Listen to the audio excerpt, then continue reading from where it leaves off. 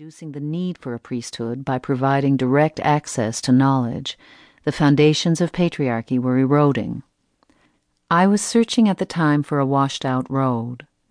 Picking up the voice of pleasure in men's and women's stories about love, and also among adolescent girls and young boys, I came to the places where this voice drops off, and a tragic story takes over. The tragic story where love leads to loss and pleasure is associated with death was repeated over and over again, in operas, folk songs, the blues, and novels. We were in love with the tragic story of love. It was our story. If we have a map showing where pleasure is buried, and where the seeds of tragedy are planted, then we can see an order of living that was presumed to be natural or inevitable, as a road we have taken, and trace alternative routes. Piecing together an ancient love story with the findings of contemporary research, I found myself led into the heart of a mystery, and then to a new mapping of love. This book is a record of that journey.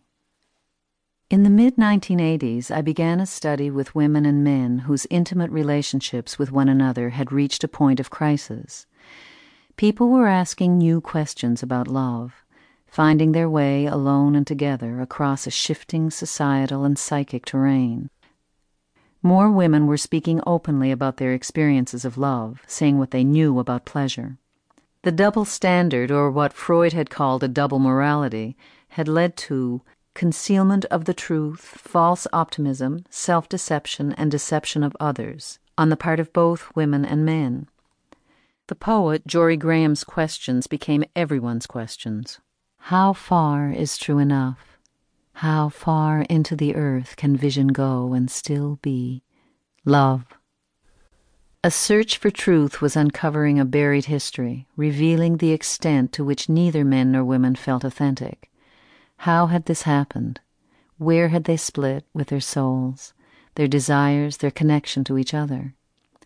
Led by an awareness of this disconnection, I began to explore the roots of what seemed a pervasive trauma.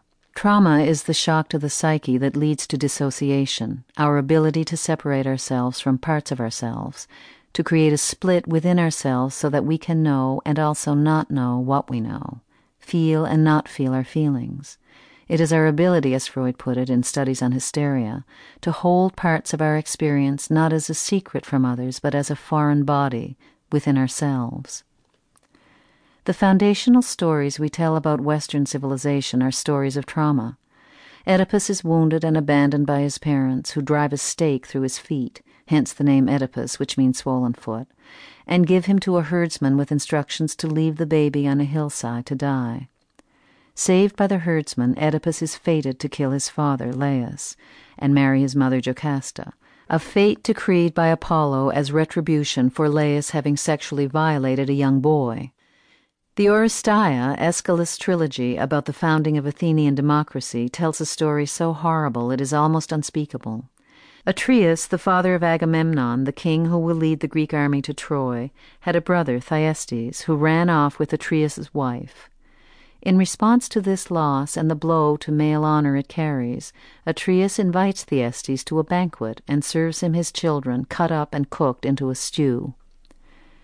Athenian democracy is the civic order created to contain the seemingly endless cycle of violence that follows in the wake of this trauma. The Oresteia links the establishment of democracy with the reinstatement of patriarchy, as Orestes, Agamemnon's son, is acquitted for the crime of killing his mother at the first recorded trial. Athena, born from the head of Zeus, casts the deciding vote in his favor, giving priority to fathers by saying, "The death of a wife who killed her husband is bad, but not so bad as the death of a father and king." In the book of Genesis, the trauma is the expulsion of Adam and Eve from the Garden of Eden. It, too, leaves a legacy of violence and betrayal. Cain, the son of Adam and Eve, murders his brother Abel. In the story of Noah, God brings a flood to wipe out this history and start over. But the residue of trauma returns in Noah's drunkenness and incestuous sexuality. Jacob, with the help of his mother, steals his brother Esau's birthright, and Jacob's son Joseph is sold into slavery by his brothers, who envy his relationship with his father.